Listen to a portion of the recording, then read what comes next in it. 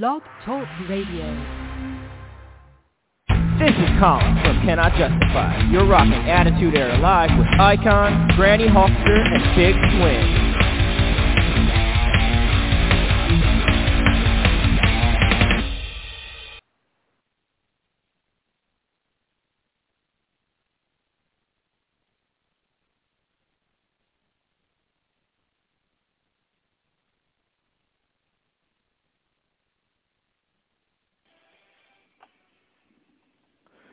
Ladies and gentlemen, welcome to 89.1 KensFM Attitude Era Monday Live Monday, and we are on the air live tonight with a interesting theme song to start us out tonight. The La-Las, So I Married an Axe Murderer. What a great way to kill the No, I'm kidding. Anyway, we're live here on 89.1 KensFM. Unfortunately, Granny is on temporary assignment. She will not be with us this week, but I do believe we have the Nightmare here. Yep, I am still alive here on 89.1 KensFM for another good show. All right, and there we go. Well, I don't mind the song. I've never heard it, but people that were looking for that hit you theme, we'll get you next week. Anyway, so we got a big show tonight, as always. Let's go ahead and catch everybody up on who we got tonight. Our first guest will be Nadia Steele. She's got an upcoming movie called The Black Tent. And we have Nicole DeLiva, SFX. She actually changed her last name to add SFX because she's she's a special effects makeup artist, so she actually changed her name to add SFX in her name. And then we have actress Nicole Vegas. And we're going to have a fun show tonight. But let's catch everybody up on what we've all been doing. Matthias, we'll start with you. What's up? What have you been up to? Well, just working and wrestling, and just got a new CPAP machine that I tried out yesterday. And other than that, just training and prepping for my next upcoming scheduled wrestling events. How's that CPAP work? Well, I tried the CPAP for the first night last night, and it's going to be very, very hard getting used to. That's what I discovered. Yeah, my biggest problem was that obviously it's a breathing issue for me. Yeah. And I had problems, trying to sleep for any more than 2.5, 3 hours, and the CPAP machine they gave me did not help. I still only slept 2.5 or 3 hours. Yeah. It was something else waking me up. Well, it takes some time to get used to. Yeah, I ended up going through, 2 sleep studies, so in order to get one. Yeah, be patient. Yeah, well, according to my doctor, as it's prescribed, I stopped breathing 80 times in an hour. Mine was 66. Yeah, I stopped breathing 80 times in an hour. And I was under the severe sleep apnea, so they had me do a sleep test, and they figured out my pressure. Well, I tried it last night, and, of course, I feel better. I feel more awake and more alert, but it's just, man, that mask and having it stuck to your face, it feels like you got a squid or an octopus attached to your face, and you can't move it. While you're asleep, and then you wake up and you feel like you're about to suffocate because you got something attached to your face. Now, do you guys both have the CPAP machine where you guys go to sleep like Maverick? I do. I actually have a mask similar to that. I got a mask similar to it. It's kind of a reduced mask. It fits over your nose and mouth. Yep. That's what mine is. Face. Yep. Yeah, it's like being a fighter pilot. I could not do that one. I can't. I'm claustrophobic, and I can't stand crap on my face. Yeah, like I said, I actually talked to my doctor, too. Apparently there's a surgery called Inspire, and what they'll do is they'll do an incision in your neck and then put a sensor on one of your nerves that moves your tongue. So when you turn it on with an app, it will push your tongue forward, so you won't, when you lay backwards, your tongue won't go to the back of your throat. So it's basically doing CPAP, except it's no mask, no tubing, no machine, no nothing. Well, I'm going to say... Mine was the same problem, but what I have always done to avert that would be to lay on my side.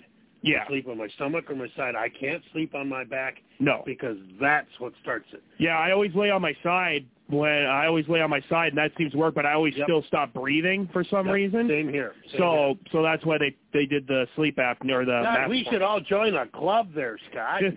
Well, I know, right? I'll tell you what. I used to have a CPAP machine until I dropped 200 pounds. Let me tell you this. Okay, Matthias, you said you stopped breathing how many times in an hour? Between 80 to 90. Ken? Yeah, it was like 66, I think they said. You guys want to know how many times I stopped breathing in an hour? How many? 157. In an hour? In an hour. That's like what? That's like 2 times a minute. Yep. Well, that's almost 3 times a minute. That's almost 3. That's like one every 10 to 15, maybe 20 seconds. Yeah, one every 20 seconds. It was pretty bad, boys. Well, I know what happens with me, and it probably happens with you guys too. When you fall asleep, you relax. Yeah. And then when you relax, your body decides, well, I don't need as much air. Yep. Well, what happens then is you'll relax to the point where your automatic breathing thing says, okay, I don't need any, I'll shut off. Well, what happens then is your body has an automatic monitoring system that monitors, I think it's blood oxygen saturation. Yep, blood oxygen saturation, yep. And when that gets down to like 8 or 10 or something like that, it will wake you up. If it goes below, like, I think it was 85%, then your brain starts to get affected, so then it wakes you up, so you get the blood, and then you fall back asleep. Your brain is saying, hello, breath, lungs. Hey, we need some air down here. Please get us some air. We're about to shut down here, and you're about to, kill over. Can you wake up? Yeah. Please wake up and then do some stuff to get some air in here. Well, you mentioned when you fall asleep and you relax, unless you're Matthias, when you have 50 pin cushions in your back. Well, I mean, okay, well that, I've had. Well, I mean, when you got all the pinholes, different. Yeah, there's no relaxing there. No, I mean when you're laying there with thumbtacks, like, well, at my last wrestling show, I wrestled on about 500 Legos, and that was an interesting thing. Yeah. Yeah, he was having a Home Alone Kevin match. You what? Did they actually build the Legos into something? No, I just built a pile of them. I just filled a red bag and just dumped them all out in the middle of the ring. And then laid on them. Yep, and then the kids went and grabbed them right after the match. They swarmed the ring and grabbed as much Legos as they could. Yeah, he was having he was having the Home Alone Kevin versus Bandits match. Pretty much, except I was the Bandit since I was bigger, and my opponent was Kevin because he was so small. And I ended up going through a door. We wrestled on 480 Legos. We used a staple gun, kendo stick, trash can, canes, crutches, water bottles.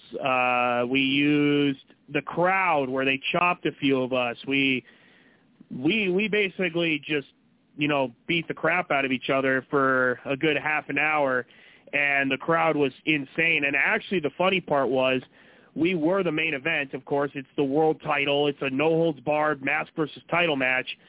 And all of a sudden, 2 days before the show, they decided to take us off the main event spot and put a tag team match right after us. So we were the co-main event, or the match before the main event. And we weren't happy about that, but we went out and did our match as normal, and we did what we were supposed to do.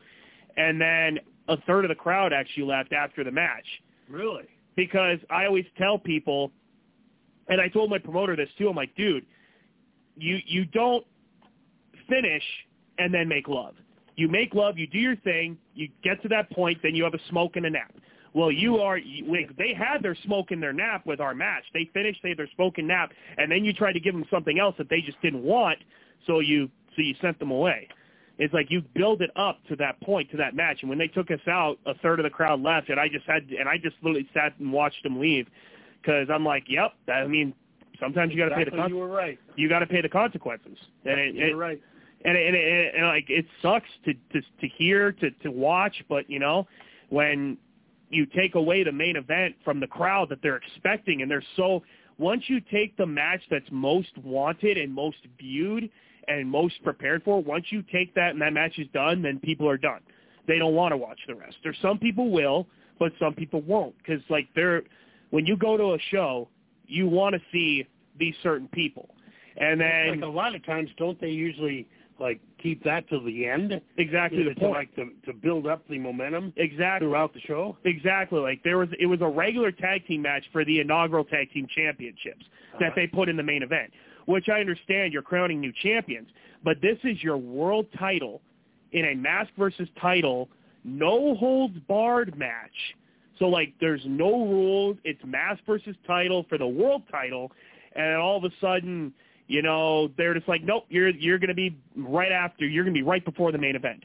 So once we did our match and we got out of the ring and how everything went down, then I just peeked around the curtain. I saw people leaving. I was like, well, that stinks. So I felt bad for the tag match because it didn't get much of crowd reaction because they were so built up and so tired.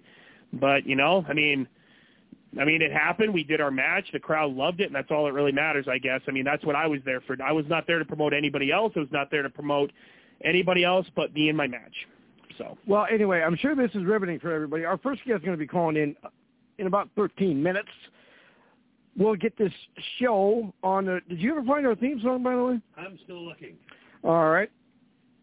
I don't know what happened to it. It's just computers are wonderful things, and they're great until they mess up, and then they're your world's worst nightmare, Right. Oh, wait a minute. That's Matthias. Yeah. Yeah. Or some of the other people that have been on the show, like the debacle we had last week. We won't talk about that. Anywho, I guess basically what I'm trying to say is we love being on the air here every Monday night. Viewership. Listenership is growing, not viewership. Not yet, anyway. Can we eventually go to start doing the webcam again eventually? Yeah, if you want. It's actually set up, but I think it's only aimed at you. Well, yeah, we'll get it set up so they can look at both of our handsome faces. We'll work on that for next week. There is more stuff brewing on the horizon. Let's talk about this real quick, boys. We had a meeting with our director on Friday about the movie. Yeah, let's define director here. Do we dare name names? Yeah. Okay, Rod Smith. Rob Smith. He's going to be directing it's a horror film. The Legacy, Possession. Okay, and this is going to be the first two parts? Part 3 is already out on Tubi, and you can actually see it up online. I think you can stream it. Yep. Tubi, Amazon Prime, all that stuff. Yep. And so he's going to be getting ready to film the first two parts, and he wants to locate the film up here in Fargo. So once again, Fargo, North Dakota is going to be home to a new film. It'll be interesting to see what kind of interest we can generate. And the film is being brought to you by 89.1 KensFM.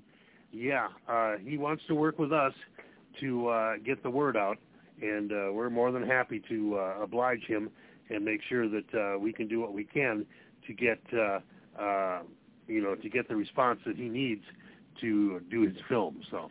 And also the funny thing, Matthias is he said you were the first person that actually did a crew call drinking an adult beverage, but we'll talk about that later. We need to take a quick little commercial break, and which one you want? Let's go with the sponsorship, and then we'll come back with our guests. So give us come back here, and we'll be with our guests in about 30 seconds. Go ahead.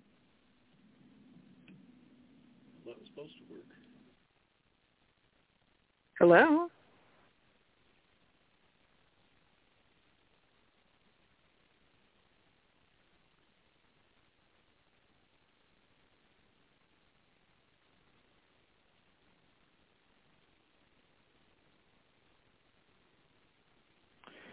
Ladies and gentlemen, how are you? We are back right now. And let me turn up my headset a little bit. Stepping out of the green room and walking down the aisle. She is the woman of steel, ladies and gentlemen. Just ask her by her last name. Ladies and gentlemen, I give you the lovely, the very talented, the big star of IMDb. She is Nadia Steele. Hey, this is Nadia Steele. You're listening to the Attitude Era Monday Live on 89.1 KensFM with your host, the icon, the big swing, the godmother of wrestling, Granny Hulkster, and the modern nightmare, Matthias. There you go. Thank you. How are you, Nadia? Good to have you. Oh, it's great to be here. I'm doing fine. How are you guys? Good. Well, we're going to be talking about your movie career and some other things. I'll ask you a few questions, and then we'll do a round table, and then come back to me. I'll ask you the tougher questions. But first off, we need you to give us a background about yourself. Well, I am a theatrical actress that wound up leaving the business for about 25 years to start a family. And when I came back, I actually came back when COVID hit. So I was working on a project for a little show. I was actually just doing background work at that point in time, right around COVID. And I was working on Mayor of Easttown with HBO. So everything kind of slowed down a little bit. And then I wound up hooking up with a great, basically a great journalist, great guy that wound up bringing me into a faction, which is a wrestling faction, which is a phenomenal, phenomenal team. And I've started picking up other roles with different gigs. And I've got a movie that's in post-production and, or not post-production, pre-production, I'm sorry. And, just pretty much getting back into the swing of things. But I am a pin-up model and I am a burlesque model. And at 48 years old, I am proud to be able to do it. And well, when we come back to me, I'm going to ask you the pin-up model questions and the actor stuff and the all the other good stuff that comes with being a burlesque dancer. We'll talk about that stuff after we come back to me. But first off, I'm going to ask you a few questions, and we'll go over the nightmare, and then he'll give you a nightmare, obviously, because that's his name. Okay. But you have I believe you have a upcoming project that you're involved in. Yes, with a friend of mine, Scott Hand. Is that true? The Black Tent? Yes, the Black Tent. I am actually playing, I can't talk too much about it, but I am playing Cindy in the Black Tent. The only thing that I can say is that it is an amazing, amazing script. It's the first time that I've been given a script that I read the whole thing in one shot, and I couldn't put it down. And that's all I can really say about it. But no, Scott is an amazing talent, so I'm very, very excited to be playing this part. As a matter of fact, Scott will be with us next week. Yes, I did hear that. His third appearance on the show. We're by the end of the year, I plan to get him up to like the 10-timers club. So that's my goal. Now, is your character going to be spelled Cindy or Cindy? Cindy, Cindy. Okay, perfect. All right. I thought it was like the Black Tent, Cindy, whatever. But anyway, that's neither here nor there. So now you also are a wrestling ballet, correct? Or used to be? Yes, I am a wrestling ballet. Yes, I am a wrestling ballet for the Pitbull's Mad Dogs of War with our patriarch is Gary Wolf, and there's a lot of talent behind this faction. So, if you happen to look it up, again, it's Pitbull's Mad Dogs of War, a lot of ECW originals, a lot of talent, just my utmost respect for everybody that is on that team. It's like a dream team. Nadia Steele's our guest here on 89.1 KensFM. We got 25 minutes here with Nadia. So I'll tell you what, Nadia, I'm going to introduce you to my co-host. So unfortunately, Granny's not with us tonight. She's on temporary assignment. So we're going to go right to the nightmare. Now, he was checking out your photos, and he was like kind of drooling over your photos and everything. And he's kind of looking for a new valet, and he wants to hire you to be a guest valet for his title shot coming up in the next couple months. And he's going to talk to you about that. So nightmare, don't cause her a nightmare. What do you got for her? Go ahead. We got Nadia Steele. We got 24 minutes. Go ahead. Well, first off, I just want to say Icon is filling in for his own mind, claiming I'm the one drooling because he's the one that's been drooling and talking about you nonstop. But anyway, I digress. So, yes, you are talking to the man from every woman's greatest dream and every man's worst nightmare, North Dakota's #1 heel, current reigning, defending, undisputed APW World Heavyweight Champion, soon to be EWI Epic Champion, and BZW World Tag Team Champion, Matthias. Welcome to my part of the program. Oh my God, who the hell cares? You know, I like when Icon wants to play all those sound effects for me. It's not me. I see you pressing buttons. Let's not play games anymore. But anyway, my part of the program, so everybody would just be quiet so I can talk, would be fantastic because nobody else interferes. Like when Granny talks, nobody interferes. When Icon talks, nobody interferes. But when I want to talk, everybody's got to include their little sound effects. But anyway, my main question to you would be, I guess, first off, yes, would you like to valet the man from every woman's greatest dream when he becomes a champion yet again? And my second part would be, if you could choose, like if you were to go back in time and they were to say you can only do one thing for your career, whether it be burlesque dancing, whether it be acting, whether it be involved in wrestling, which would you pick and why? And you can't say this show because it'd be too easy. Actually, I was a vocalist for 22 years. So I would probably say vocalist. You know, I was slated to go to the Philadelphia College for the Performing Arts at one given point in time. It's just, you know, different things with life. You know, sometimes it takes curveballs. But yes, by trade, I was a vocalist. So okay. That'd be a good choice, especially if you got that theater. talent. I was mainly a theater actress. So even when I transitioned over to film, because I've studied with Weiss, Barron, and Ryan, great school.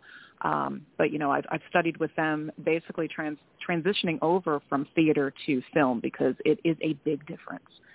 So you know, I'm doing a little bit more with film these days than theater, but theater was my passion. Okay, interesting. Nadia Steele's our guest here on 89.1 Kens FM, and we have exactly 21 minutes here. So usually, like I say, when Granny's here, she gets a question, then Matthias and me. But you didn't let her answer if she'd be my valet for my upcoming title matches. I don't think you have enough money. I'm the one that makes the money. You're more than welcome to get a hold of me, and you know, we can see what we can arrange. I'm the one that makes the money in the business, Icon. Well, you know, it's funny. She said that you can get a hold of her, and at least she'll probably take your phone calls. I know after tonight she won't take mine. Anyway, Nadia, let's. I'm going to ask you a few questions now about some of the past careers, and we'll talk about your movie career. Okay. Now, you mentioned that you were a burlesque dancer and a pinup model. Can you explain to us, for the listeners that wouldn't know, what is the difference between a burlesque dancer, a showgirl, and a stripper, if there is a difference? Okay.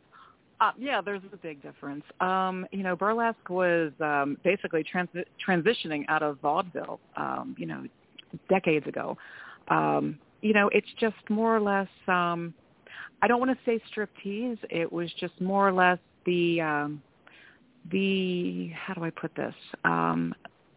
The power of suggestion, so to speak, where they didn't exactly show everything, but it gave the illusion that they did. Just think of more along the lines of Gypsy Rose Lee, if you're familiar with any old, you know, basically musicals and things like that. She was a burlesque dancer, and she would pretty much, you know, they would strip down, but, you know, when it came to taking everything off, they were behind a curtain. So it was more or less the power of suggestion. As far as being a pinup model, how do I put this one? I'm a little bit classier with it. If you were to see my pictures, and yes, I do have an OnlyFans page, but if you were to see my pictures, yeah, did I say something wrong there? No. It's just that, you know, as a pinup model, I can imagine that, you know, back in the day, you were like Farrah Fawcett or Daisy Duke. You know, every red-blooded American had a picture of you up on their wall. Believe it or not, they wouldn't. I wound up leaving, just a little bit of my backstory. I wound up leaving the business probably about 25, 28 years ago, I wound up getting sick and I had gained a lot of weight. So I just kind of left the entertainment business. It's a little bit different today with people, with body types and everything else. But when I was involved in it, everything was about image. So after I gained, of course, 100 pounds, I wound up leaving the business. And then after being a mom, having 3 kids, everything, I wound up losing 100 pounds, and I jumped back into things. So for about maybe I'd say a good 15, 20 years there, I didn't look like I do now. And my big thing was getting back into modeling with pinup and everything else, and even doing, my OnlyFans. It's not smutty or anything like that, but I do topless. But it was more of an empowerment thing at the age of 48 that a woman my age could still be and feel sexy and feel confident, and that was my whole purpose in doing what I was doing. So, because we kind of get beat down in life. So I am like I'm a middle-aged woman, but the second part of her life, and I just feel very blessed that, that I can do these things. So, I hope, if anything, it's an inspiration to women out there. And, people ask me, well, do you have a problem with topless? And I said, no, not really, because everybody's got them, and, some guys are bigger than mine. So, it's just, let's face it. So it was more like an empowerment thing. It was just getting back to being me and trying to encourage other women, not so much into doing what I was doing, but to feel confident about themselves and to feel sexy in their own skin. And, that's pretty much where I was going with this. And for those of you who have never seen Nadia Steele, she has got the biggest blue eyes in the business. Yeah, they're a blessing and a curse at times. Yeah, they're like that blue-gray. I inherited them, so, from my grandfather. I was very lucky in that aspect. So, you only have, but I know that as of right now, you only have eyes for us. Oh, yes, definitely. So, definitely. But we talked a little bit about Black Tent, and I know we can't really go much into detail on that because of and I know it's going to be a great production. Like I say, Scott Hand is a great guy, and he's a great friend of mine. So yes. He's a great writer. I mean, we just had our table read, and I mean, I was just blown away. And again, I can't say too much about it. It's just when it comes out, it's definitely a must-see. I mean, Scott is just absolutely a great writer. He is a great director, loves feedback from the people that are in his productions, always open to suggestions, very fair. I can't say enough good things about him. He really is a great guy and this amazing talent. He really is. Hey, guys, hey, Matthias, let's have a little fun here. The movie is The Black Tent. We're going to have Scott Hand on the show next week. Let me ask you this. Do you guys think that I would do like I normally do and try and beg him for a role in the film? That's not my call. That's not my call. But I mean, you can always ask Scott. I mean, he's got, I mean, it's every single guest you try to get extra work, and sometimes you succeed, and sometimes you don't. You never know. Well, the last couple of times, I think you succeeded. Yeah, right. That's what I'm saying. Every time you've been on the air here, what, an hour? You've been on the air here, what, a year? 2 years? 2 years. 2 years? Yep. That entire 2-year time, I think every single show that you've had a guest like that on, you've begged for a job, and you finally got one. Right. Now, do you have a question for Nadia? No. No, okay.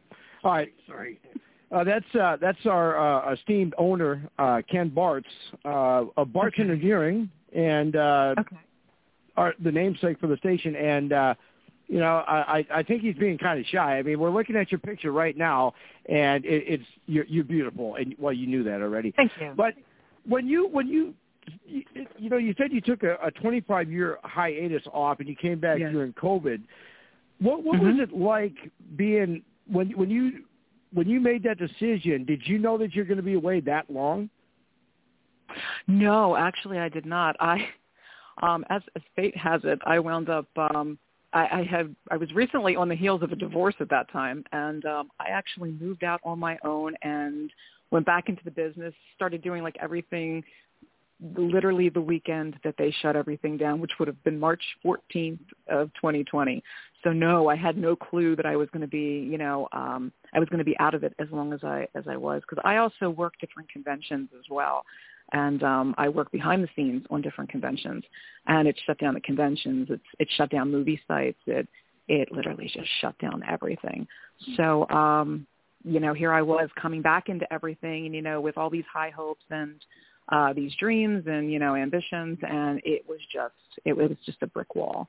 So, I'm very, very grateful for everybody that everything's opening back up now, and conventions are back on, and people are filming again, and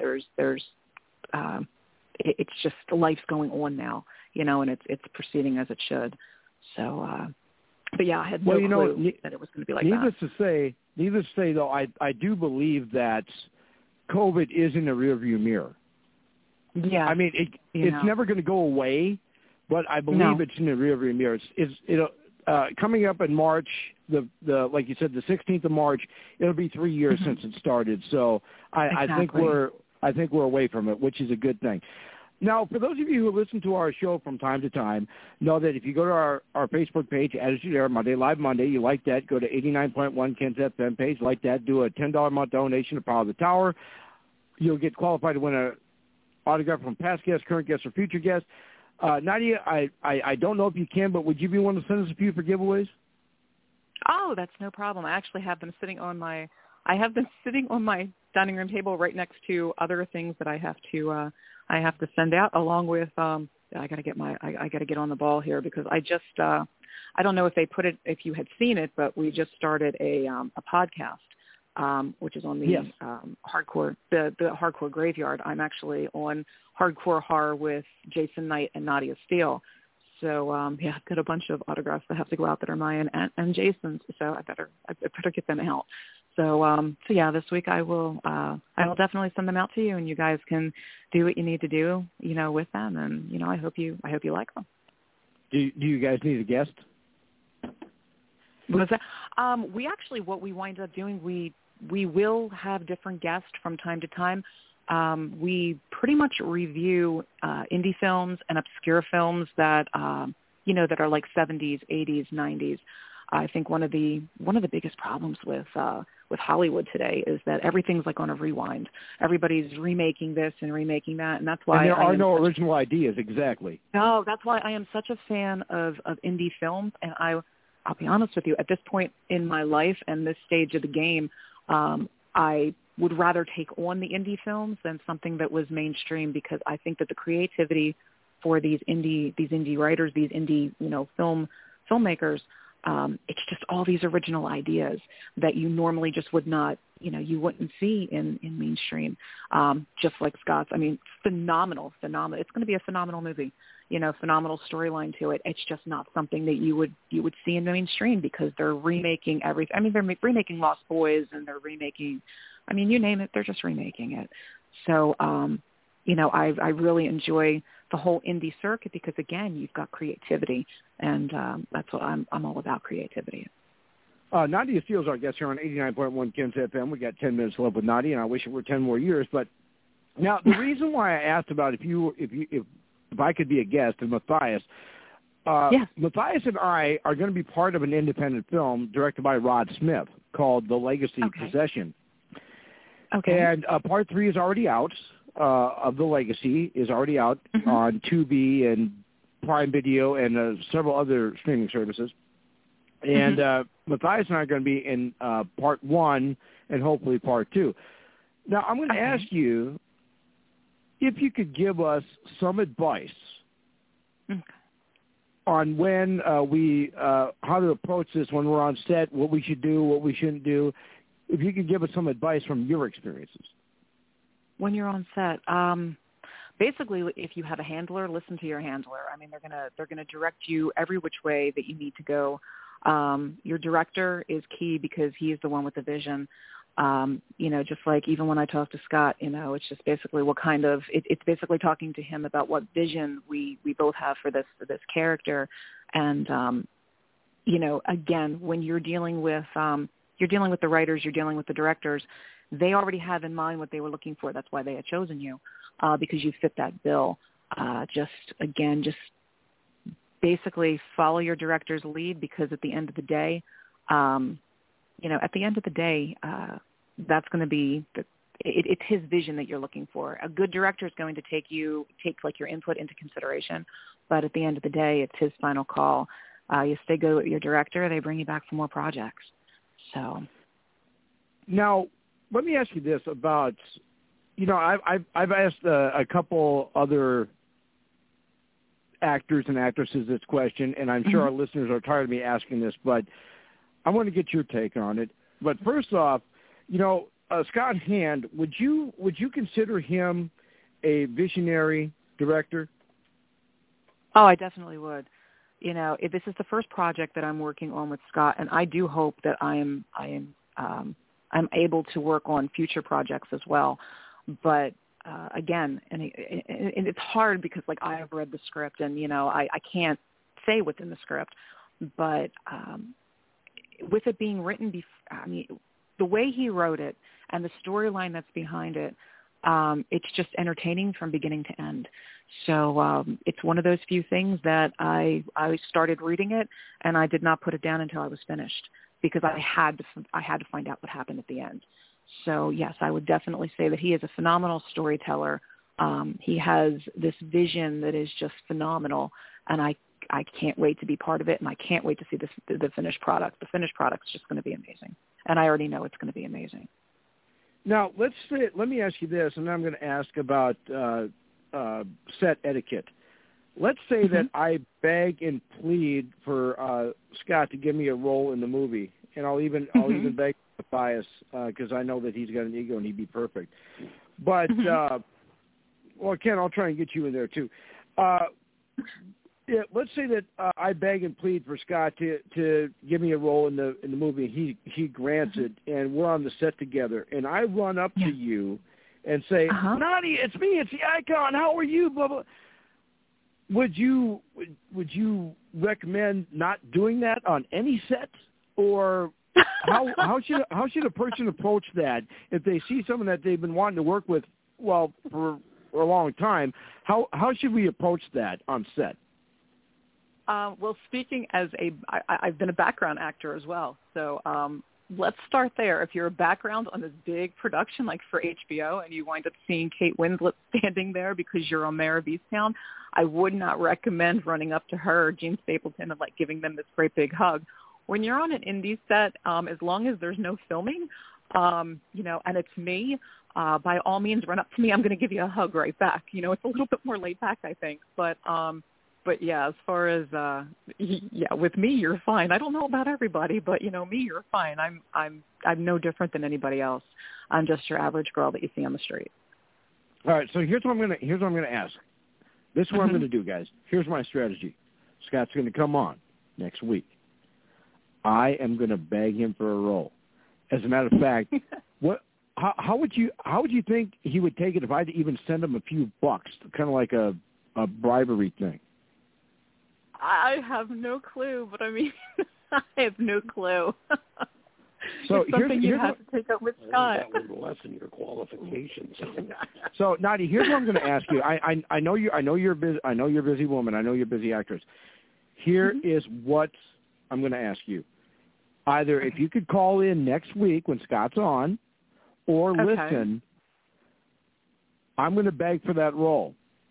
And if I get it and we're on set together, you got to keep your promise. I am going to run up and give you the biggest hug you ever had. How about I'll do this? You can give me a great big hug, and I'll give you a great big kiss on the cheek. Hey, hey, that's recorded. That's recorded. There's nothing wrong with hugs. Hugs are great. Hugs are great. I love human hugs. Sign of affection. If you can get a hug, that means there's affection involved, right? Mm-hmm. Exactly. So there we go. So we got Nadi Steele's our guest here. We got 5 minutes left, and we're just having a good time. So we don't forget this. If our fans want to check you out and see, do you got a Facebook, an Instagram, YouTube, a Twitter, a Twitch, a TikTok? What do you got? Okay, I have number one, my Facebook page, which is Nadia Steele. You can find me on there. You can also find me. I literally just opened up my Twitter account, and that would be under Nadia Steele as well. I do have an Instagram. Everything's under Nadia Steele. And I do have an OnlyFans page, which is free to subscribe, and that would be OnlyFans, and that would be /Nadia Steele. Awesome. Well, I'll tell you what. Here, what are you doing next Monday night? And you can also see me each week on Thursdays on the Hardcore Graveyard on Hardcore Horror with Jason Knight and Nadia Steele. So, and Jason Knight, he's part of our team, and he's an ECW original. So, all right. You know, like I get to work with the sexiest man on earth. So that's what he was billed as. So when are we working together? I have I have a lot of fun on the podcast. I really, really have a lot of fun on that podcast. So, you know, I'm pretty much playing. You know, he's the straight man to my comic relief, I guess. Well, I'll tell you what. How about this? I booked you as a guest for the show August 11th this past summer. The day before my birthday. Exactly, and I figured the best birthday present to give you was have you be a guest on our show. If you're free if you're free next week, would you call in and talk to Scott? Yes, with us? I can do that. I can definitely do that.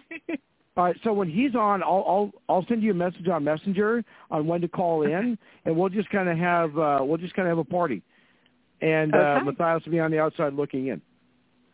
Okay. No problem.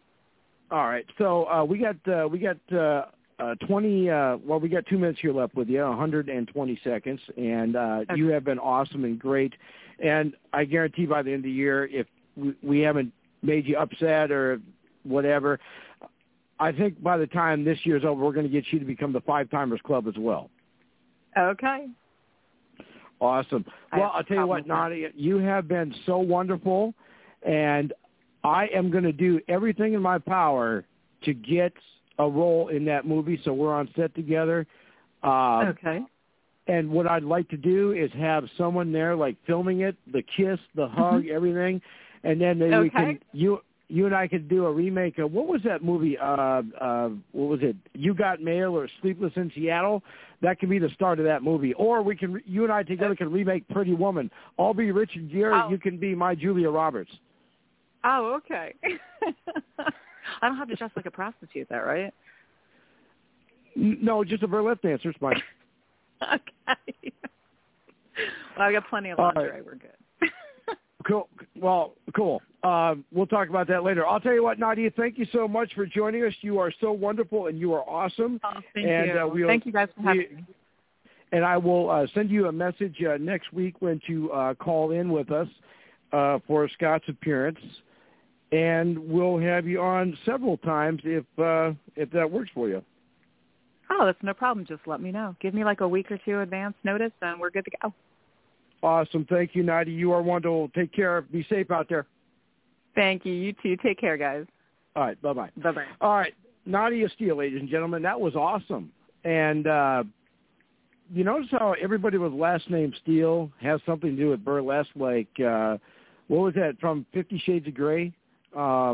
Anastasia Steele. So anyway, whatever. Our next guest is Waiting in the Wings. We need to take a quick little commercial timeout.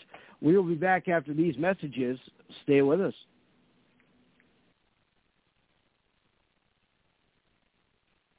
All right, and hey, if you have a lot of snow in your driveway and you need it cleared up immediately, they are the people to call. Am I right, Ken? They helped you out?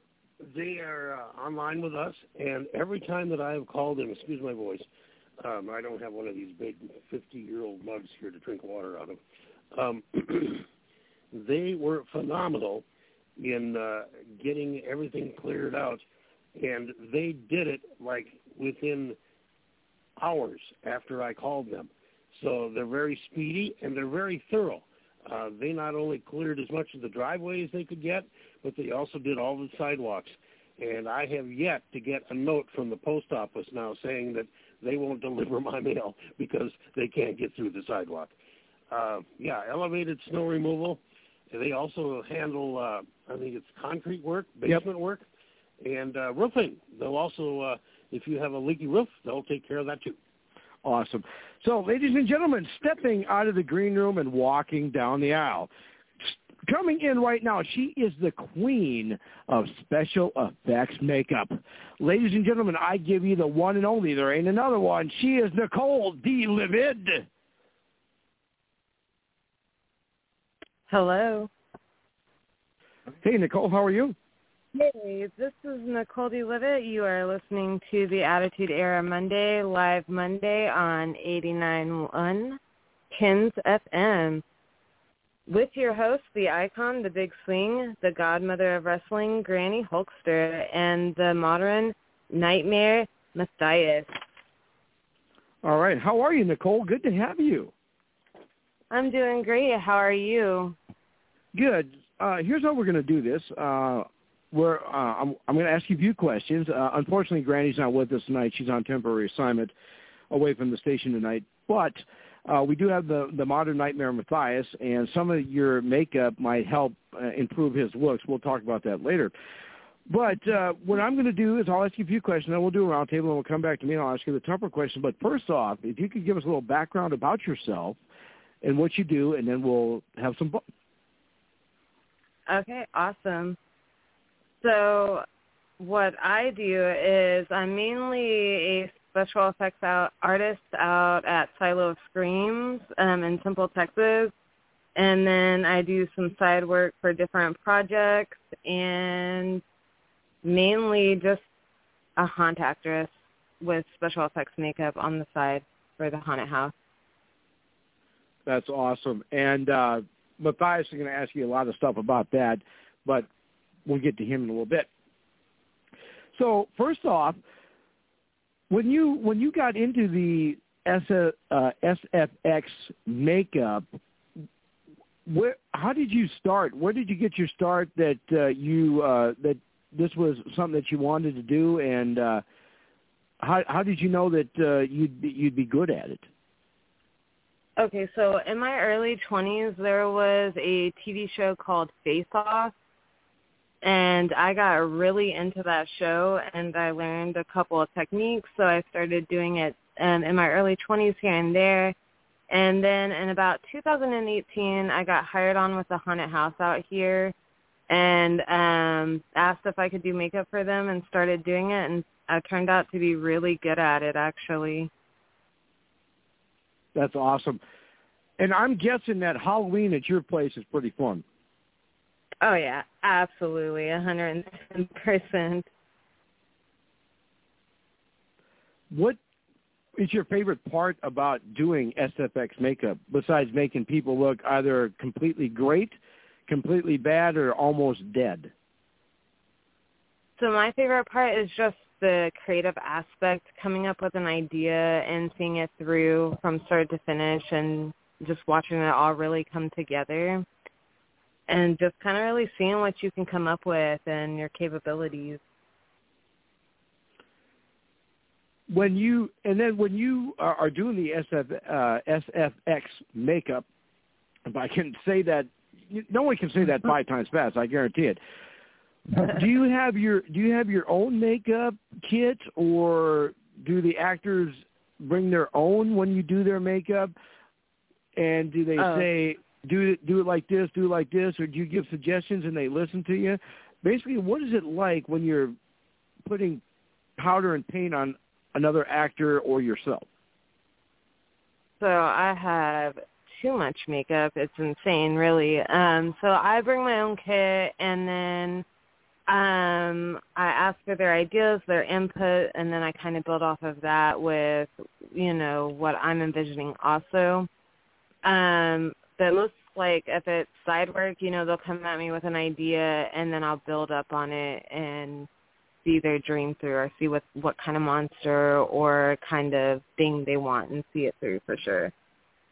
And what is the longest ever period that you've been in a makeup chair, or you've had somebody in a makeup chair doing makeup for?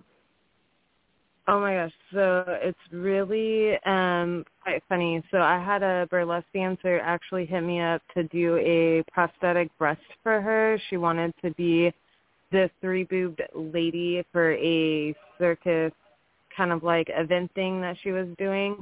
And that was actually one of the longest makeups that I had to do.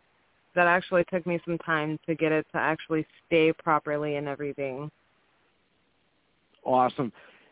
Is there ever been somebody that you did makeup for? I'm going to ask a few more questions, and we'll go to the nightmare. Is there anybody that you did makeup for that you just like, I cannot believe I'm doing makeup for this individual. This is awesome. I have not had that moment yet, but I am excited to have that moment. It's kind of building up pretty quickly for me. And I don't know if you'll be want to answer this, but is there anybody that you'll never want to do makeup for again? At this moment, no. But I'm sure there will be at some point, you know what I mean? But at this moment, no. That's awesome. I'll tell you what, we need to take a quick little time out here and do a quick little legal thing, and then we'll be right back. Stick with us.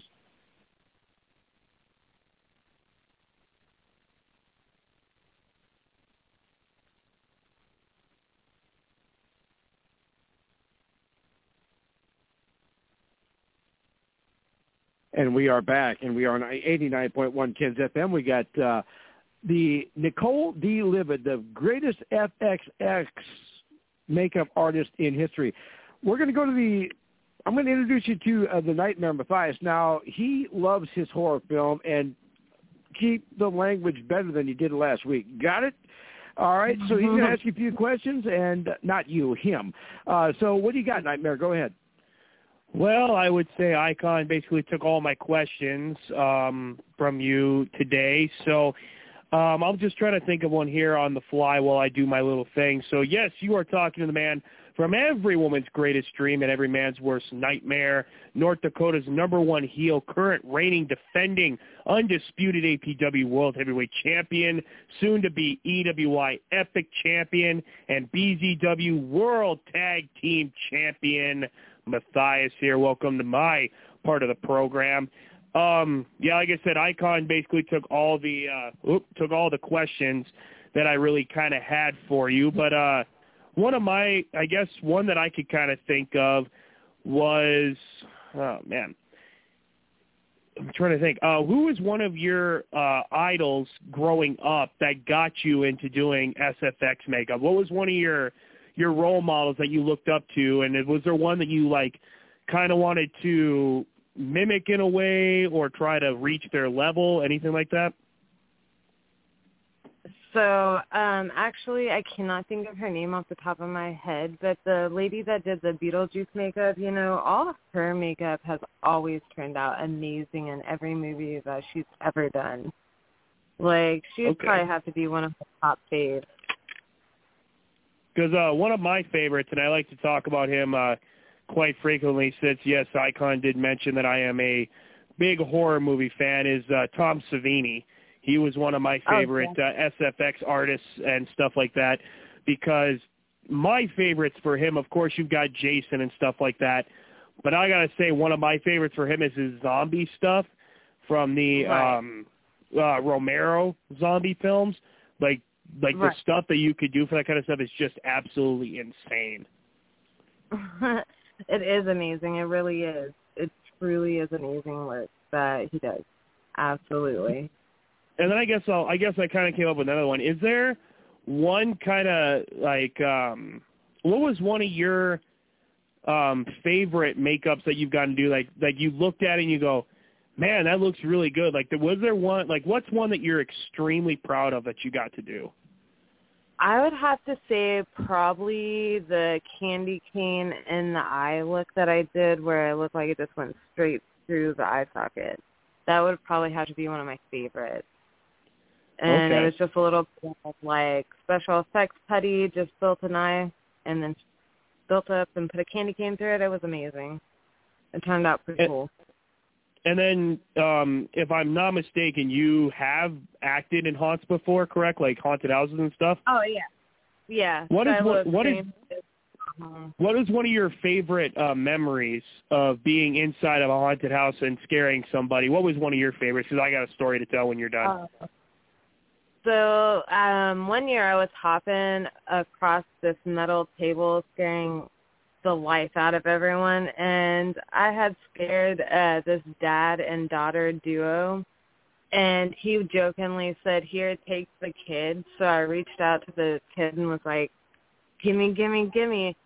You know, I imagine the little girl had nightmares for years after that. Oh, yeah. Well, my story was I was in, when I lived in Bismarck, our state capital here in North Dakota, I had taken my girlfriend at the time and this couple that was dating, one of my good friends and one of her good friends, we took them to, for our haunted, or no, what the heck's it called? Fort Lincoln, I believe is what it's called, and they do a haunted fort and attraction there every year. And what happened was my buddy, he has cerebral palsy, so he can't walk correct. He can't really walk all that well. He trips a lot, or he falls frequently when he walks. But we were walking through this maze of clowns, and he absolutely can't stand clowns. They are his terror. He can't watch it, whatever the case may be. I forget the phobia of clowns right now, but he is his very strong phobia of clowns. And we got through the maze. We got through the house because it's individual houses, that one theme here, the next one.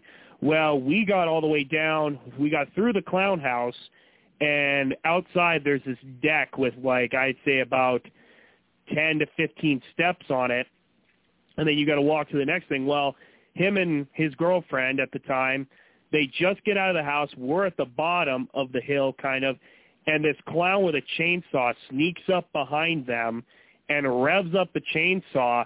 He screams and tumbles down all 20 steps, and, of course, he can't run, so his girlfriend's holding on to him at the time, and they go straight down the steps. I run up the hill, have to pick him up and carry him to the next room because the clown got down the steps, and he was just freaking out. Like, I had to laugh, but I was like, I felt kind of bad for him. But at the end, you know, he had fun. But I guess before I got one more thing. Have you heard of a specific haunt called McCamey Manor? Yeah, I wouldn't even call that a haunted house, really, but yeah. Yeah, like absolutely. I just watched some documentaries on it, and I was going to talk to Icon about this before we went to our first guest. But man, like, they call that a haunt, but I think that's like really messed up. That, like, if you're squeamish, don't look stuff about that up. But like, what is your opinion compared? What is your opinion compared to like a haunted house that you would do versus like McCamey Manor? Like, how would you? Because they call it a haunt, but I don't think it is, in my opinion. No, that's a torture chamber. I mean, like, you can go through haunted houses and sign waivers where the actors can touch you and throw stuff at you and everything. But, I mean, they, like, remove your teeth, right? Yeah, like, there's some events that, like, because they allow you to do, like, once you sign the waiver, they can do legitimately, like, anything to you. And it's like, I think, like, that's just taking it too far. Like, they call it a haunted house, but it isn't. It's literally a torture chamber. Yeah, I've read where they just like inject people with random chemicals and just random things in general. It's really crazy. This is legal? Oh, it's legal. Like, I was going to talk to you about it. It's legitimately. So what happened is there's a house called McCamey Manor, and what it is, it's basically like you test yourself. You test your strength and your mind, and you test everything. Like, you sign this waiver. It's a 40-page waiver. And you go into this manor, and there's this guy who runs it, and these actors, they call them. And once you step in there and you sign it, they beat you up. They shave your head. They pull your teeth. They basically, it's a torture chamber. And you put yourself through it to see if you can manage it. And what they claim is if you can survive 10 hours in McCamey Manor, you win $20,000. Well, that would be a negatory for me. Sorry. I think there was actually a person that made it almost to that time, and then they ended up not getting paid for it because they said they did something of a net. Yeah, it was like I think they got within 8 hours. I think they were like maybe an hour or two left of surviving McCamey Manor, and they took them out because they made up some, excuse for it. But I'm like I watched documentaries last night about it, and it just like that is legitimately it's legit a horror movie. Like you literally put yourself in a horror movie. And it's like really they call that, yeah, they call it a haunted house. They call it a haunt, and it's extreme. So like when it's crazy the stuff they do. If you want to look up stuff like that, do it. But if you're squeamish and you get easily scared, don't. It's freaky. Right. And it's affected the haunted houses and everything. It's kind of shaping other haunted houses and what people are allowed to do and not do. You know, it's having a very negative effect through and through. Exactly. That's what I was kind of coming to, because it's like I've never actually been to a haunt where they get to touch you and throw stuff at you. I've never really interacted with those, just because I really haven't anybody that wants to come with. But like, have you ever gotten to do one of those? I have not worked in a haunt where I can be hands-on. In any haunt, you can throw things at people, and it's okay. I wouldn't recommend it because customers, get very angry with you and will react, But yeah. I have never been in a hands-on haunt. The only time I'd ever do anything like that is if I was remaking 50 Shades of Grey, but that's a story for another time. No, that's one thing. They can't even, that's not even close to that. It's literally, they beat you up. They can cause cuts, bruises. They literally just beat you up and just torture you to the point where you're only pushing yourself, and only to the extreme moments. Like you could be sitting there having a panic attack and screaming you want out, but in the waiver, you have to accept that if you start screaming I want out, they won't let you out, and they continue until they think it's medically necessary that you can get out, and then you can't do anything about it legal-wise. Right. Like they say that they have a safety word that you can use, but they don't always let that work either. Yeah, that's very true. They like I said, I think it was one story that somebody used the safe word 3 or 4 times before the actors let up. Like it was insane. Like, as again, we were comparing that to other forts. Like that is just I just wanted to talk to you about that because that's legitimately insane, and I didn't know if you heard of it. So, Nicole Delivered is our guest here, and we're on 89.1 KensFM. We've got 11 minutes. Before we go to Ken and have him ask a couple questions, one thing I do want to ask you, and the fear of clowns is called, the phobia is called chlorophobia is what it's called. And you mentioned that makeup artist. Were you talking about B. Neal? So sorry, you broke out. Say that one more time. Now, were you talking about the makeup artist B. Neal from, you mentioned Beetlejuice. Was it B. Neal that you were talking about? Yeah, yes, I'm working on getting her as a guest on our show. And one other question I'm going to ask before we go to Ken. Matthias and I are going to be in a movie coming up, and I know they're going to be looking for a special effects makeup artist. What would you charge to come out and be part of that? What do you charge somebody to be part of that? I mean, it's just depending on what they're looking for and how, much makeup they're looking for. But I'm going to tell you that I'll probably charge cheaper than other people in the area around Austin and all that.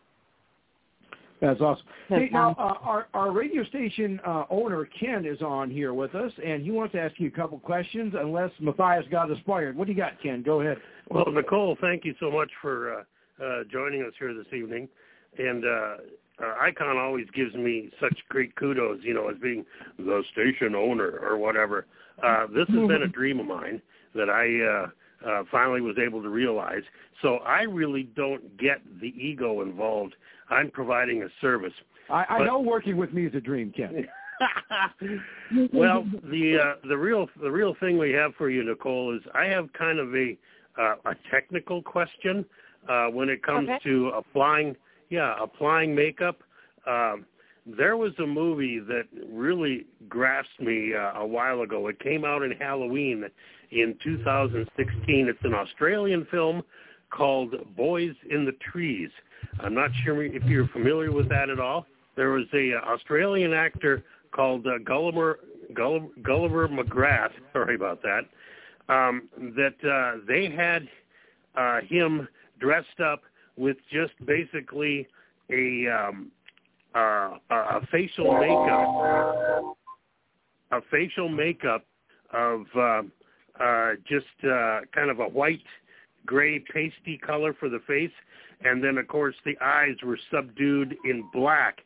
Can you kind of describe how they would have applied that? Is that like sprayed on? Is it layered? Would you put the base on first for the white, gray face color and then do the eyes? Or how can you kind of reiterate to us how something like that is put together? That they would probably have used the airbrushing machine for sure to lay most of that effect. And yeah, you would, lay the whiter light color and then midpoint do the eyes, and then like at the very finishing blending touches, you would come back and kind of layer the last few tops. But I'm pretty sure that it's going to be most definitely an airbrushing on the first couple of layers. Absolutely. It was very captivating, the look, and even though you could see the real facial features of the person, it completely transformed the personality of the person. Oh, absolutely. And I'm sure that was the intent.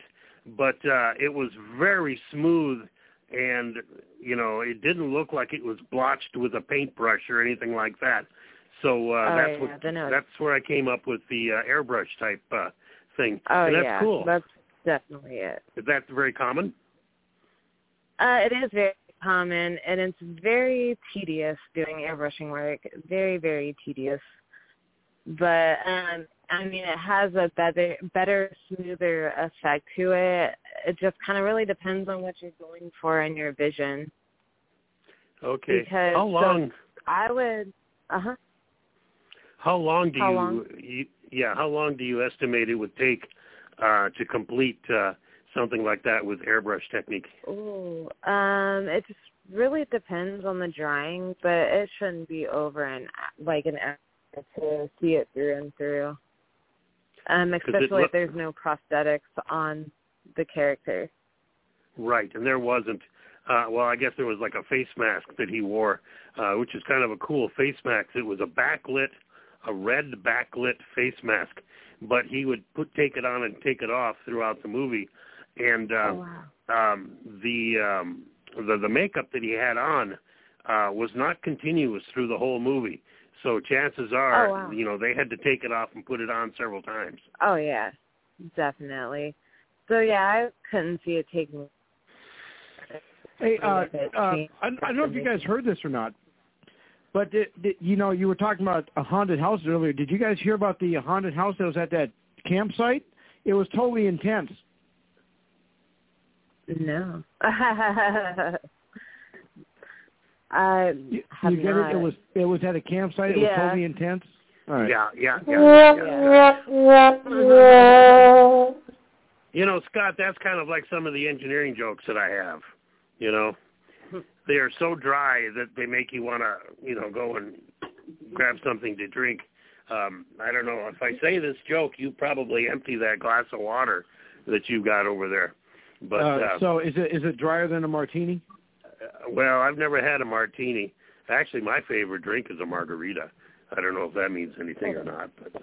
So I don't even drink much anymore. That's the good. I deliver the stuff, but I don't drink very much anymore. Well, that's the same here. I think in the last month I've had 1 or 2 margaritas. Yeah. It's been at Mexican restaurants. What's that about? But I was going to say. We got about 5 minutes. Yeah, it follows along kind of like the George Carlin routine of jokes, where if you have 24 odds and ends on a table and 23 fall off, what do you got left? An odd or an end? That's funny. Okay, the other one is more of an engineering joke. You realize that when engineers get old, they don't die; they live forever. It's just that they do it with less frequency. Good one. I hope that's okay. Well, you make the rules on the station here, so does the FCC. But anyway, we have We have Nicole DeLivet as our guest here, and we are on 89.1 KensFM. And real quick here, so we can do this, if our fans want to check you out and see you got Facebook and Instagram, YouTube, a Twitter, a Twitch, a TikTok, what do you got? I have TikTok, YouTube, and Facebook under Nicole DeLivet, SFX. Awesome. And if we could get you tapped in to be part of that film that we're going to be on, that would be awesome. That would take care of the SFX makeup dilemma that we'd have. Absolutely. I would definitely be in for that. What do you guys think? She can make us all look good? Oh, I'm pretty sure. If she knows the airbrush technique for face painting and all of that, there are some really awesome results that you can get out of that. And if she imparts that, that'll be pretty awesome. That's awesome. And so we can do this here real quick. If our fans want to check you out, you got a Facebook, an Instagram, YouTube, a Twitter. We already did that. Did I do that? We already did that. Shoot, I'm sorry. I missed it. Sorry. But anyway, so last question here. We got about 2 minutes left here. For those of you who listen to our show on a regular basis, if you go to our Facebook page, Attitude Era Monday Live Monday, you like that. You go to 89.1 KensFM page like that, do a $10 a month donation to Power the Tower. You get automatically qualified to win an autograph from past guests, current guests, and future guests. Nicole, would you be willing to send us a few for giveaways? Absolutely. I will definitely do that. Absolutely. And there's one other thing I was going to ask you. On an average year, how much do you spend on makeup? So I have been really fortunate because the owner at my haunted house has provided me with most of my makeup. But, I mean, if I were to buy my whole complete kits alone, I'd probably spend a good $700-800 a year on kits. I can just imagine what your bathroom's like. You walk in there, then there's like a part of a table like with lipstick, and then you got your powder, and then you got your foundation, and then you got your eyeshadow, and this. So that's that. the dining room. Oh, that's your. I have it all set up in my dining room with my normal makeup, and then half of it's all my special effects makeup and equipment. I just kind of imagine it as you would walk into this room and you'd have, your standard makeup for eyeshadow and all that sort of stuff. And then there would be this mirror with a handle on it. You would open it up like a door, and there'd be gobs and gobs of extra makeup that you would use for on set. Is that about it? Oh, it's about right. It's actually a couple of bookshelves and a bunch of plastic shelving covered with a little extra blood because that stuff gets everywhere. Well, that's awesome. All right. Well, I'll tell you what, you have been awesome, and we do love you, and we thank you so much for being with us. And we'll definitely have you on again, and I will get you in touch with our director, and we'll see if we can get you the gig so you can make us all look good. Thank you so much, and y'all have a great night. Thank you. All right, that's the SFX Master Queen, if you will, ladies and gentlemen. Looks like our next guest is waiting in the wings. We're going to take a quick little time out, and then we'll be back right after these messages. Maybe. There we go.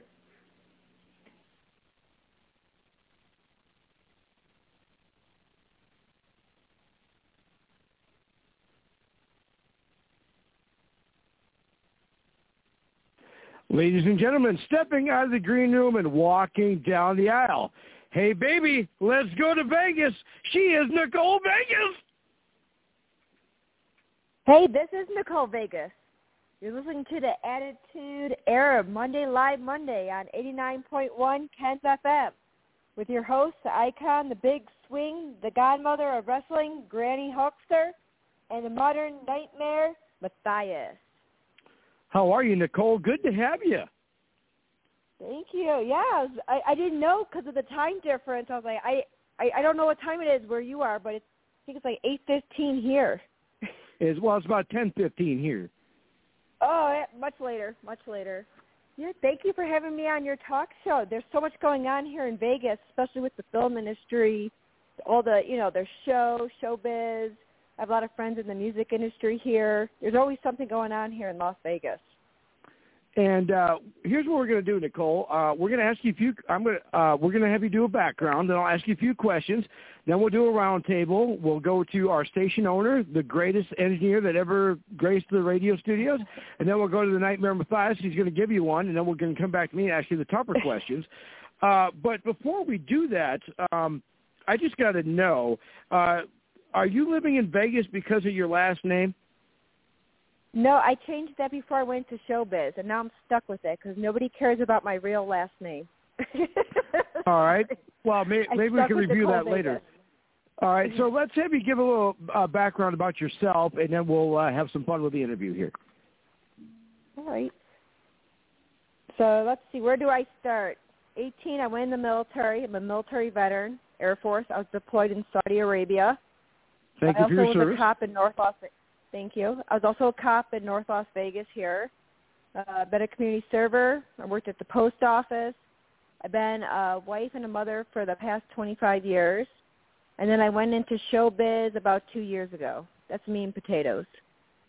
All right. Well, I'll tell you what. You have been on a lot of my favorite shows. And I'm going to we'll talk about that, and then these guys can probably ask some questions about that. But you have been on CSI Vegas. And she has been in Bar Rescue Guys. She's been in Desert Friends. She's been back on the Strip, Vegas, the Strip. Get it? She's also been the Bookkeeper. She's been in Vegas Views. She's been behind closed doors. It's a short film. Yeah, the Silver Fox. What was his name? Ken, help me out. What the guy that did The Most Beautiful Girl in the... Charlie Rich. Yeah, Charlie Rich. When We Get Behind Closed Doors was his hit. And you're also in Game Night. So you've been on a lot of fun stuff. If you had to... more to come. Yeah, I know. I've noticed that. We'll talk about that. But if you had to talk of those projects I named, what would you say would be like the peak of what you've done, or have you not hit your peak yet of what you're going to do? I probably haven't hit my peak since I've only been in it 2 years. So there's a lot of opportunity. It's just constantly being on the set, in front of the camera, behind the camera, learning stunts, learning the producing part. I have my own talk show, Vegas Views, a lot of interviews, a lot of red carpet hosting. There's a lot of different areas to approach in this industry. So I'm trying to figure out which one is really my niche. And here's the good news on your host. You host Vegas Views. The Icon would love to be a guest on that show. I will definitely connect you with Maria Pereza, that is the producer, and it's usually through Social Media Shows Network. Yeah. All right. I will make sure that I connect you two together. And not that I'm bragging, but we are one of the first, if not the first, podcast that actually became a radio show. But I'm not going to brag about that because this is your time. We have Miss Vegas as our guest, and Nicole Vegas, and she is awesome. If you guys have never seen her, she puts any actress to shame because she is so beautiful. And I'm not just saying that because you're on the show here. So here's what we're going to do. Let's do a little round table. Let's bring on our owner first. Ken, what do you have for Nicole Vegas? Go ahead. Well, Nicole, thank you so much for joining us here this evening. It's a great pleasure. I was listening to your background, and you hit a chord. I have a brother that is retired now, but he was in law enforcement out in the west end of the state here, and he lasted like almost 30 years at the place where he was at. The one thing I have for you is in talking with my brother, I always tended to get the negative side of society. And it's like I realized that in law enforcement, a lot of times that's what you're exposed to. Did that affect you at all? And do you have that same kind of thing? You talk to your relatives, your friends, or whatever, and the negative side of things keep coming out and seems to be kind of attuned to your experiences in law enforcement. Is that true? When I was in it, it was really difficult because every day I was in the city. So I don't know if your brother was the deputy in the country, but I was in the thick of it. And, I mean, you have to have your head on a swivel all day, every day. There's suicide attempts, domestic, sexual assaults, accidents, burglaries. I mean, it was nonstop. And you can't get away with it. A lot of people, when I go to parties, then they're like, oh, this is my cop friend, or they would come to me knowing that I'm in law enforcement, like, oh, can you help? I never got away from it. And then, I don't know, I used to, like, dream about digging bolts out of my head. It was not good. The bad outweighed the good for me, and my family came first. But I did help out a lot of people. I mean, a lot of people, and that's the thing, seconds. You know, there's one domestic that shook me up a little bit. I didn't go with the code 9. That means backup. I went on my own because, you know, you have to make those decisions. So dispatch is saying that the wife found out the husband was cheating, and he decided to douse her and her vehicle with gasoline. He's going to light her on fire. So, I mean, it's quick. You got to worry about stuff like that. Another domestic. The domestics were the worst for me. This guy. That's what my brother had said. Yeah, that's exactly what my brother had said. He said that of the worst calls that you can go on, the scariest ones will be domestics. And I can understand that because that, to me, that encompasses a really broad range of different things that you could get accosted with. There's domestic violence. So the thing is, say the spouse or whoever is beating, it could be the other way too. There's wives that beat on their spouses. But in this instance, say he's beating her bad.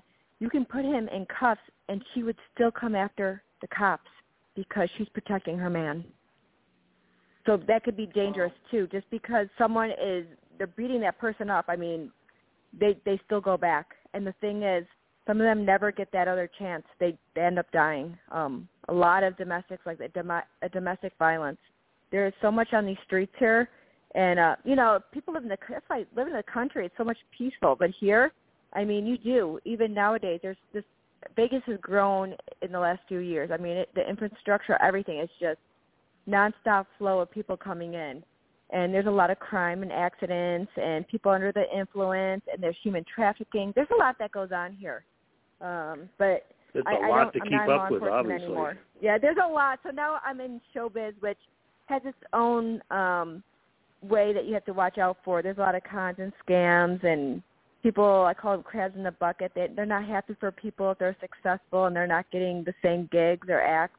So I'm learning that. It's been 2 years, and it's a lot of work. I thought when I first went on, I got on the cleaning lady from Warner Brothers. That was my first thing. I was supposed to be background, but they bumped me with my first Taft Hartley, and they paired me with this really young guy. And I said out loud, I go, is this a cougar scene? I said, I'm really confused. And I told the young man, I said, I'm your mother's age. I said, don't even get fresh with me. However, I'm going to hold your arm because I have no idea what they're saying. They're like, go to Mark II, reset. I had no idea what they're like, Nicole, you're holding that wrong. Look over at this camera. Look, dude. I was like, what? So I ended up having to take a lot of acting lessons, a lot of different coaches. Then I took stunts. I got to do arm burns, jump off buildings. And then I wanted to learn the crew side with, you know, like the PA, the grip, the slate, the producing part. I kind of want to have a feel of what this industry has. The thing is, you can get burned out very quick. I had to learn to say no to a lot of people. And I've helped out volunteer as well as got paid decent too on certain sets. I just didn't know that in my 40s, that I'd ever go into this route ever in my life. It's very challenging. I'm doing an upcoming feature film here next month called Desert Fiends that I helped put together with Sean C. Phillips. So, you know, locking down the locations and the LLC and the permits, getting the cast, getting them hotels and flights and the food and the paperwork for the release forms and the equipment. It's a lot of work. It sounds like it. It's like just for acting. And it sounds like a job that entails like early morning to late evening, and you never get a break. Well, yeah, well, but I'm forced to now. I'm heading out tomorrow. My son graduated from the Marine Boot Camp in San Diego, so we're heading out there. My younger son's going to be in the film. He's 11. The other one's 22. and he's going to get his head mowed. So, there's things, I would like to have one day off. I don't know if that's possible. Like one day, that means no responsibilities and no, consequences because I didn't do a responsibility. If I could have, one whole day, that'd be fabulous. But I don't think that's in my cards. It just doesn't work that way. Some people have a lot of responsibility and other people, I don't know. Yeah. I have to ask them, what's that like to wake up? Yeah, it all depends upon what you're doing. Do you did you do law enforcement before this 2-year thing in Las Vegas? Yes. Or did 6 years back. Oh, it was 6 years back. 6 years ago. So you weren't in Las Vegas at all. No, I've been in Las Vegas for 18 years. And I only started showbiz 2 years back. Okay, but you've lived in Vegas for 18 years. So 18 years. So you were involved with that then, too. So, I can understand. It's a whole different world then. It is. Nicole? And it was just, yes, sorry. No, I was just going to say, Nicole Vegas, so I guess you're on 89.1 KensFM, and we got 28 minutes here with Nicole. Did we interrupt you? Go ahead. Oh, and just that anything you ever do, usually say law enforcement or military or post office, those jobs, you have to have a background check. In showbiz, you don't have to have anything. I don't even know half the people what their integrity is, anything. It's so bizarre. And that can be scary. It can be. If they have mental illness, yes. The thing is, when there's an image, there's an image of me, and they just think I'm always dressed up. I said, oh, no, I could be sloppy. I have sweatpants on, hair in a bun. I said, I have a life. I said, I'm a mother and a wife. That's what I've been doing for 25 years. I said, that's why I'm very clear. I just started this 2 years ago. No, I didn't dream of being an actress or in the industry or any of that stuff. I did it to do community service. I thought I could build a platform and connect with more people, which I have. But this industry is so consuming. It's so much work, and people don't. No one. Not that I know how you juggle the people that are flowing into my life. I'm having a hard time juggling, to be honest. Nicole lots Vegas, of people. Yes, we're on 89.1 KensFM. We got 26 minutes. Let's bring on the Nightmare. I know he's there. Nightmare, what do you have for our guest, Nicole Vegas? We got 26 minutes. Go ahead. Well, yes, you are talking to the man from every woman's greatest dream and every man's worst nightmare, North Dakota's #1 heel, current reigning, defending, undisputed APW World Heavyweight Champion, and soon to be EWI Epic Champion and BZW World Tag Team Champion, Matthias here. Welcome on to my part of the program. Could you come arrest him, please? You should have some applause or something like that comes in after that. Can you come up with that here maybe next show or something like that? I completely agree. See, Ken's the one showing me something. I'll take Razor anyway. May he rest in peace. I guess my main question to you was, I heard you and Ken talking, and if you said you've been a cop in Vegas for how long? I did it for only a year. Okay. So and he said he heard you guys. He heard you guys talking, and he didn't know the answer to that. Well, I was it was kind 6 years ago. Okay. And I resigned, and it was really hard. A lot of people are like, we need somebody like you. And I had job guilt after 2 years. It took me 2 years to not feel that guilt, but I have my family to maintain. But I did help out a lot in the community. That's all I could do. And I was going to ask, too, because I heard you guys were talking about you being a police officer in Vegas and all that, and how extreme and stuff that could be. Now, you've been in Vegas for a number of years, and I kind of wanted to search this up. When it comes to remember when Stephen Paddock, had that mass shooting at that concert venue, and you lived in Vegas at the time. How did that personally? Because when I worked in news when that story broke out. And how did that, knowing, because I know you had friends in law enforcement and stuff like that. All the how first did that responders, affect, all the first responders. And how did that affect you personally? And how did you see Vegas come from how it used to be to, what it was? What kind of big differences did you see develop in Vegas after that that mass shooting event? Not so trusting anymore. That could happen anywhere at any time. People needed to be more vigilant. A lot of people, they think because first responders are trained to do it, they're not trained to handle mass casualties. Of course, there was panic, and I'm glad there were some people at the scene that could contain, control, and communicate and get people to safety. When something heads south like that, a lot of people, they're not trained, and they just panic, and it's chaos. I don't think people will ever be the same. I remember I actually bawled my eyes out. I have O-negative blood. They needed a lot of blood. There was long lines at the blood banks for blood donations. It hit hard. It hit me to my core. It hit a lot of people. There's a lot of people that I know that were at the concert. A lot of my ex-coworkers went there in first response. I mean, they had from Henderson, Metro, Northtown. I mean, fire department, everybody was there coming together. They came together. So when they said Vegas strong, it's community strong as well. Absolutely. Because, yeah, when you guys were talking about that, like, it kind of just hit me because we were talking last week on the show before we cut off for the night. We were talking about events such as, like, events that shook us to our core, like 9/11 and the Columbine Massacre. Shuttle Challenger. Yeah, Shuttle Challenger. Like, all those events that, like, everybody, you know, sat down for a minute and watched TV and came together as a country. So when you guys were talking about being in Vegas and stuff like that and you being a police officer, it kind of just immediately hit me about that massive event. And, like, how did it personally affect you? Because, like, I don't know how you felt living in Vegas throughout the years. Like, did you feel more free back then and you were more easygoing, and then, like, all of a sudden this happened and you were more, you know? No, I was always cautious because especially in law enforcement, the thing is a lot of people, they don't have situational awareness. So, you know, they park the vehicle and they just get out. Take a second. Look around before you get outside that parking lot. See who's out there. People are always watching. And more happens with women. They don't look up. But I see, you know, I'm at a store and I see guys, they're looking around. I do my little nod. I'm like, I see you, see me. Women don't usually do that. They just get out of their car, or if someone knocks on the door, you know, people just open it. I had a situation where they had a home invasion, and the guy almost got her good. He was in his boxers. No one's ever clothed, you know, when there's a scene like that. It's so bizarre. He's knocking out the car. He tried to break into their home. He took a sign. He's running. For some reason, females made him very irritated.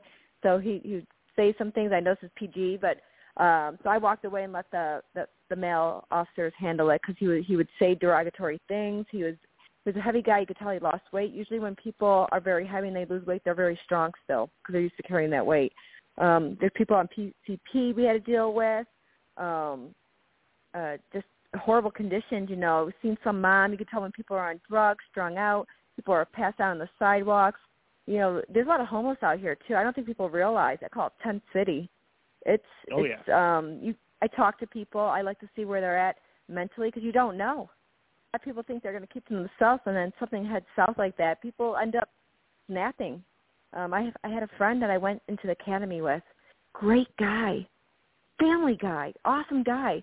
And last year, you know, I find out this guy that always had my back, great guy, he ended up killing his daughter and shooting himself. Law enforcement. What would possess somebody to do that? So I stuck up for them, and they're like, how could you stick up for that monster? And I said, am I a monster? Could you picture me doing that? Like, no. I said, well, that's how I feel about him. That happened last year here. Yeah, it's like I always tell people, too, it's like I don't trust anyone. Like I can't fully 100% trust anybody because once you do, and when I see it, you become cognizant of the situation, and then you don't know when somebody's well enough in their head to strike.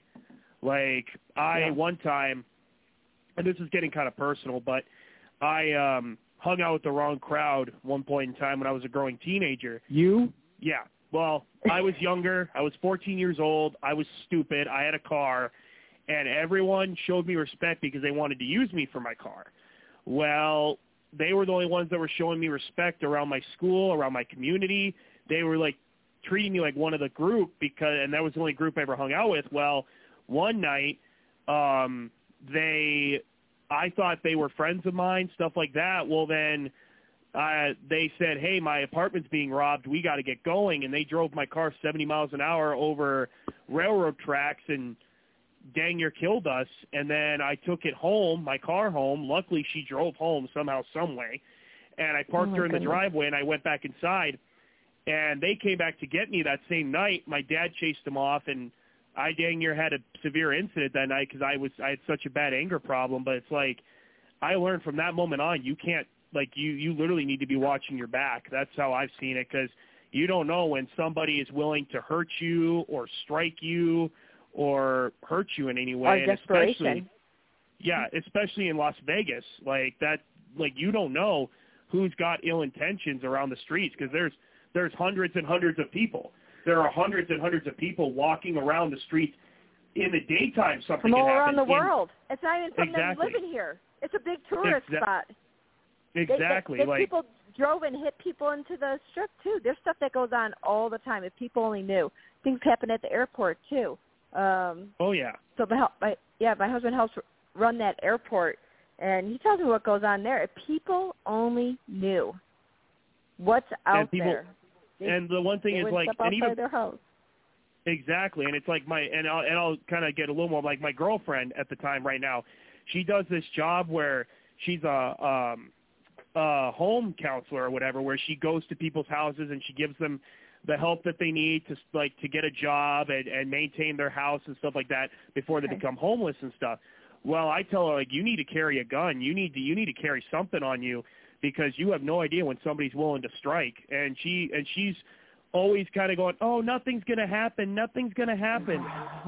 Yeah, you don't know. Exactly. That's the problem. And how far do you trust these people? Exactly. Even if you know them, even if you can be married to the person and still not just be like aware of what will happen if they pass that threshold, if they pass that limit to where they snap. Disaster. Yeah, exactly. Yes. Like I said with my earlier story, I dang near took a baseball bat to my father because I snapped that night, because I was so angry at the world. Like I had such a bad anger problem that I nearly attacked my own father because I was so angry and I snapped. One person I always like to compare the world to is John Wayne Gacy. And I know if you guys are familiar with it, he killed 33 people while being one of the most beloved people in all the Chicago area. Young boys. Exactly. He killed 33 young men and boys and buried them under his house at night. But during the day, he was one of the most beloved people in all of Illinois. He got pictures next to Rosalind Carter. He was in the JCs. He was all this. He was the happiest guy around. The people loved him. Nobody had a problem with him. But all of a sudden, now you find this deep, dark secret that he... What was going on in his head that was not on the surface? Was one of the most evil men. But it was definitely not in his head, because he was acting it out. Well, yeah, it was in his head until he acted it out.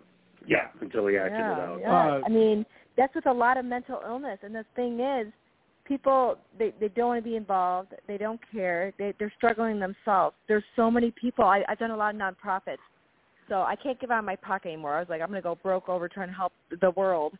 But there's a lot of nonprofits, so if they need medical, they need dental, they need housing, they need food, they need bus passes. I've worked at so many nonprofits here. I can redirect them and get them the help they need if they want it. That's all you can do. That is awesome. Nicole Vegas is our guest here on 89.1 KensFM. We got 15 minutes here, and real quick here, for those of you who listen to our show on a regular basis, if you go to Attitude Era Monday Live Monday like that, go to 89.1 KensFM page like that, do a $10 a month donation to Power the Tower. We'll get you qualified to win an autographed picture from a past guest, current guest, or future guest. Nicole, would you be willing to send us a few for giveaways?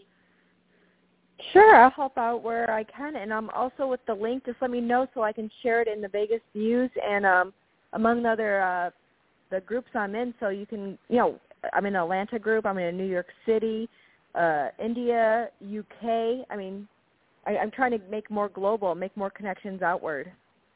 Yeah, well, yeah, I'll definitely I'll definitely send you all the links for the show. That would be perfect. Now, if we could, I do appreciate you talking about all the stuff and answering all their questions and stuff. But if we could kind of come back to your acting career, if we could do that for a little bit. All right. It's funny. It's Nicole is like multifaceted, and it is so easy to kind of get off the main topic and subject. So I appreciate where you're coming from there, Icon. Absolutely. Especially on this show, we're known for getting off topic. Well, and sometimes it's necessary too, and sometimes it's fun. Like, you know, you want one main subject, but then, you know, like, you could talk about a certain subject for so long, and then you always want to switch out. Like, if you find something new, talk about it, and then move back on. You know, it's like always finding something new is interesting. Well, I'll tell you what, we got 14 minutes here with Nicole. I'm going to ask her, we're going to channel back, and I'm going to ask you about your acting career, if I could. All right. I'll give you the meat and potatoes how to get connected that way, because no one told me. It's so much work to figure things out, but I've helped out a lot of newer actors and even some seasoned ones that have been in it longer than me. What's good to do in your area is find a casting director. You sign up with them, and they'll help you get on SAG sets.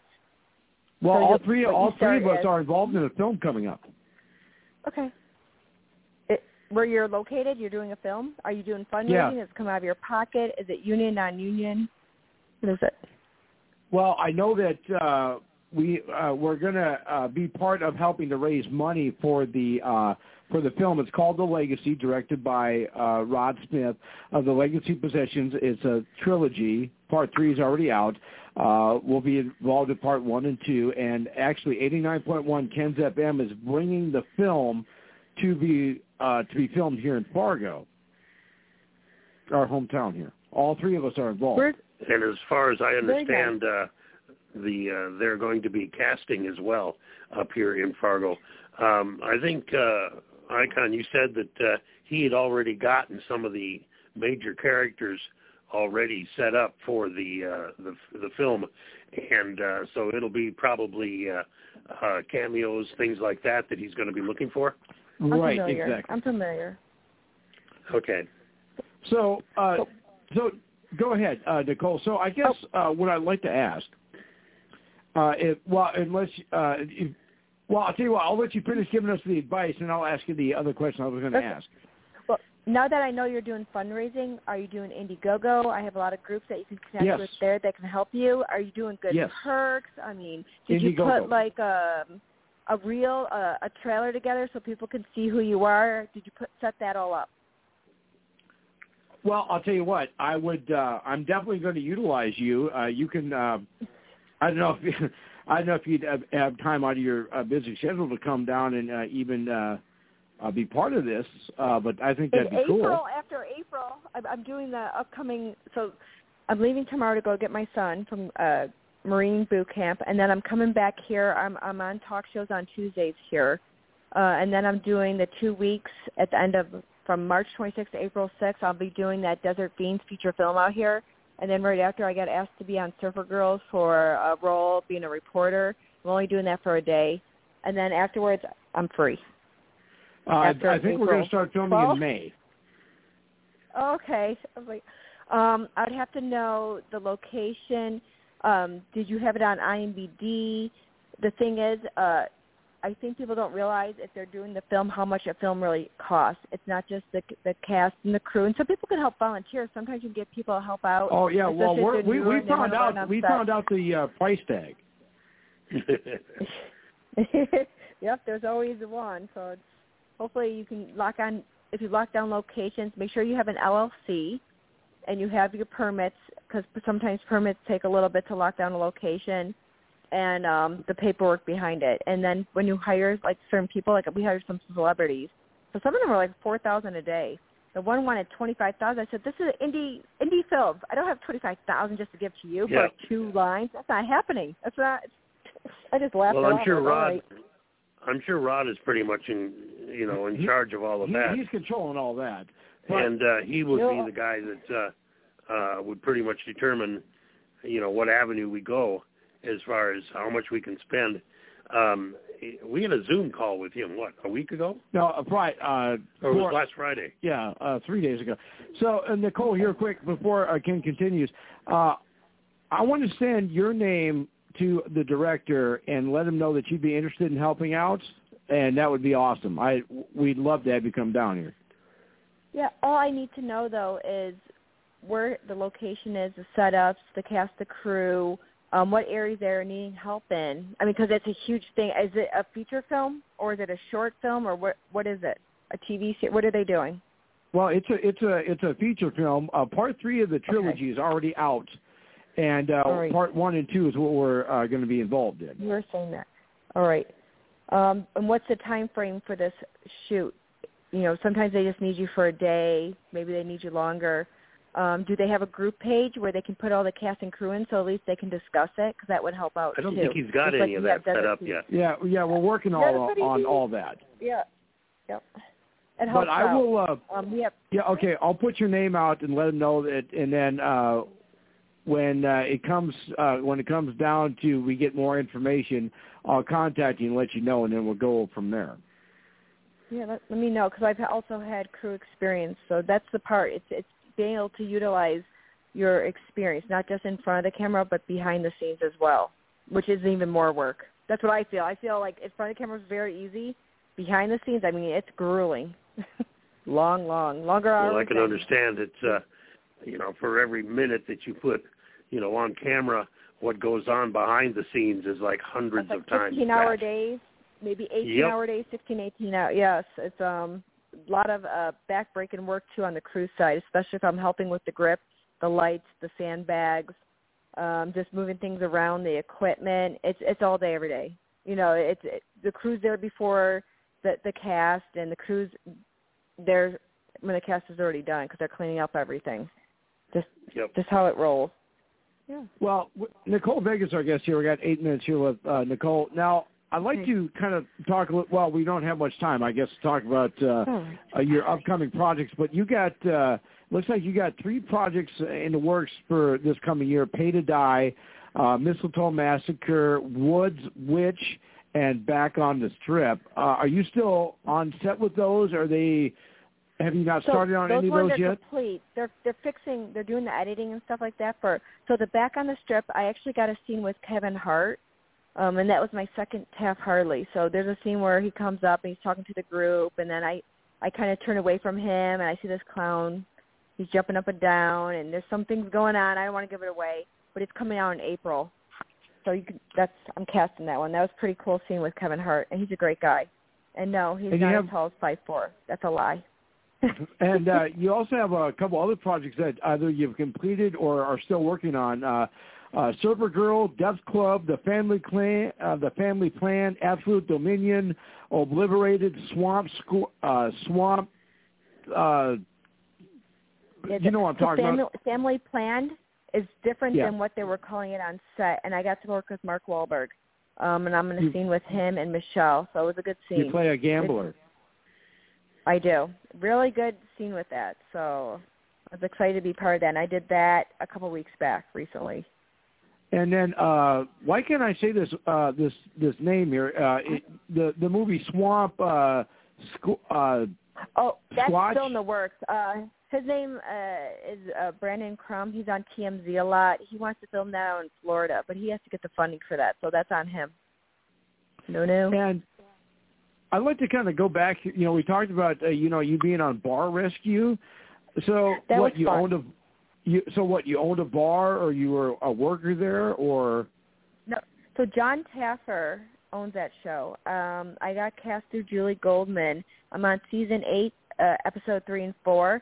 And so you're a bar patron, and you go in there, and it's a mess, and they have to go and fix it up. They have only a couple days to do it. And it's like 9 days that changes. The menu's good, the drinks are done good. But I got to meet Chef Vic Vegas, where I got to go on his show, Paradise Foods. So every set I've been on, I got to go off and be on another set they wanted me on. So Bar Rescues with John Taffer. He helps save the establishment from going bankrupt. So you have to see the show. You got to watch it. Yeah, it was pretty cool to experience that. They did an interview with me. I got to have some dialogue, and that was fun. And then there was other ones too. CSI Now, the first season 1, they did all this filming with me. I was with Murray the Magician. I've seen this accident happen, and they cut it all out. That happens too if you're in film. They can cut all that stuff out. So when now people film me and they make all those compliments, I'm like, well, we'll see if it makes the cut. I don't trust nothing. So now, being in CSI Vegas, because, you were a cop in Vegas, that wasn't too far of a stretch for you to play that role, was it? It's different. That is not even how it would ever be. It's so different. I mean, it's set up for the drama part of it. The protocol, everything is not how it is normally. it's not. That's the cast was interesting really nice. because it's really interesting.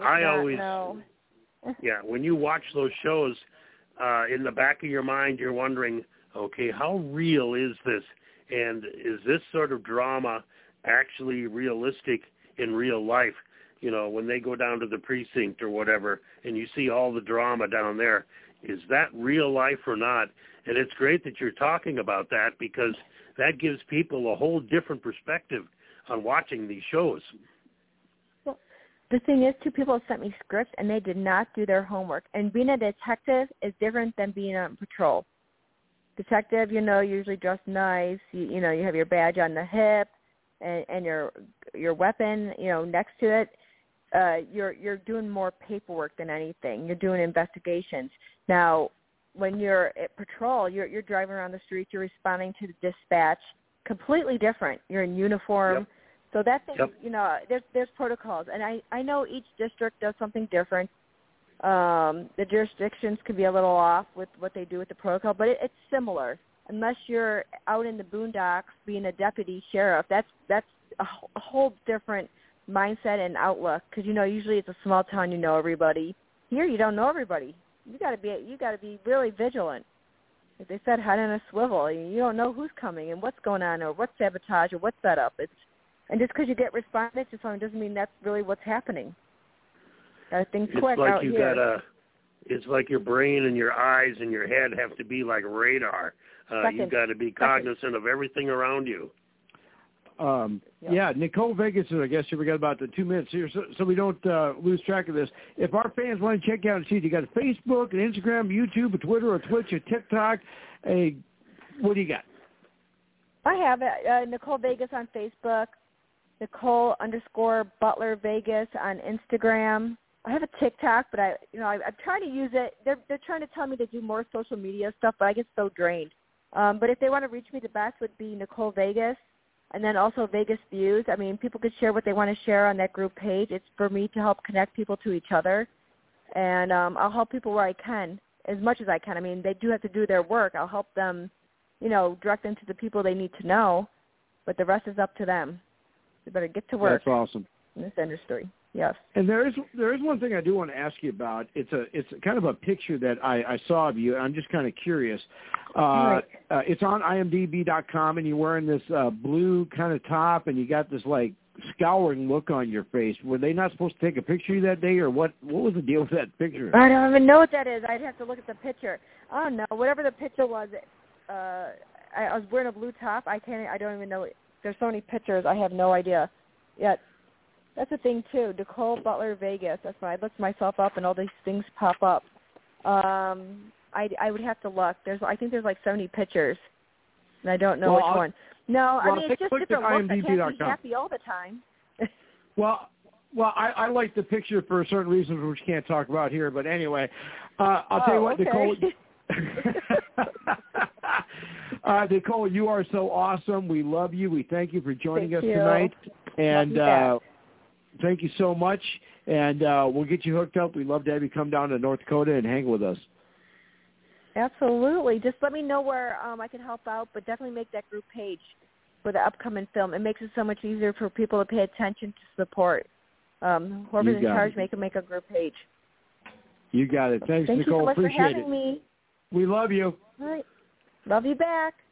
All right. All right, Nicole Vegas, ladies and gentlemen. Okay, so, Ken, here's the thing. I guess the way I understand it is Granny might not be with us next week either, and it might be a little bit before she comes back to us. Are you available next Monday night to sit in that chair and be with us? I think I can do that. I am not, obviously, I don't have my schedule in front of me or anything like that. But usually Mondays are pretty much open. Yeah. I was going to say, don't say you're not radio savvy, because that would not be correct.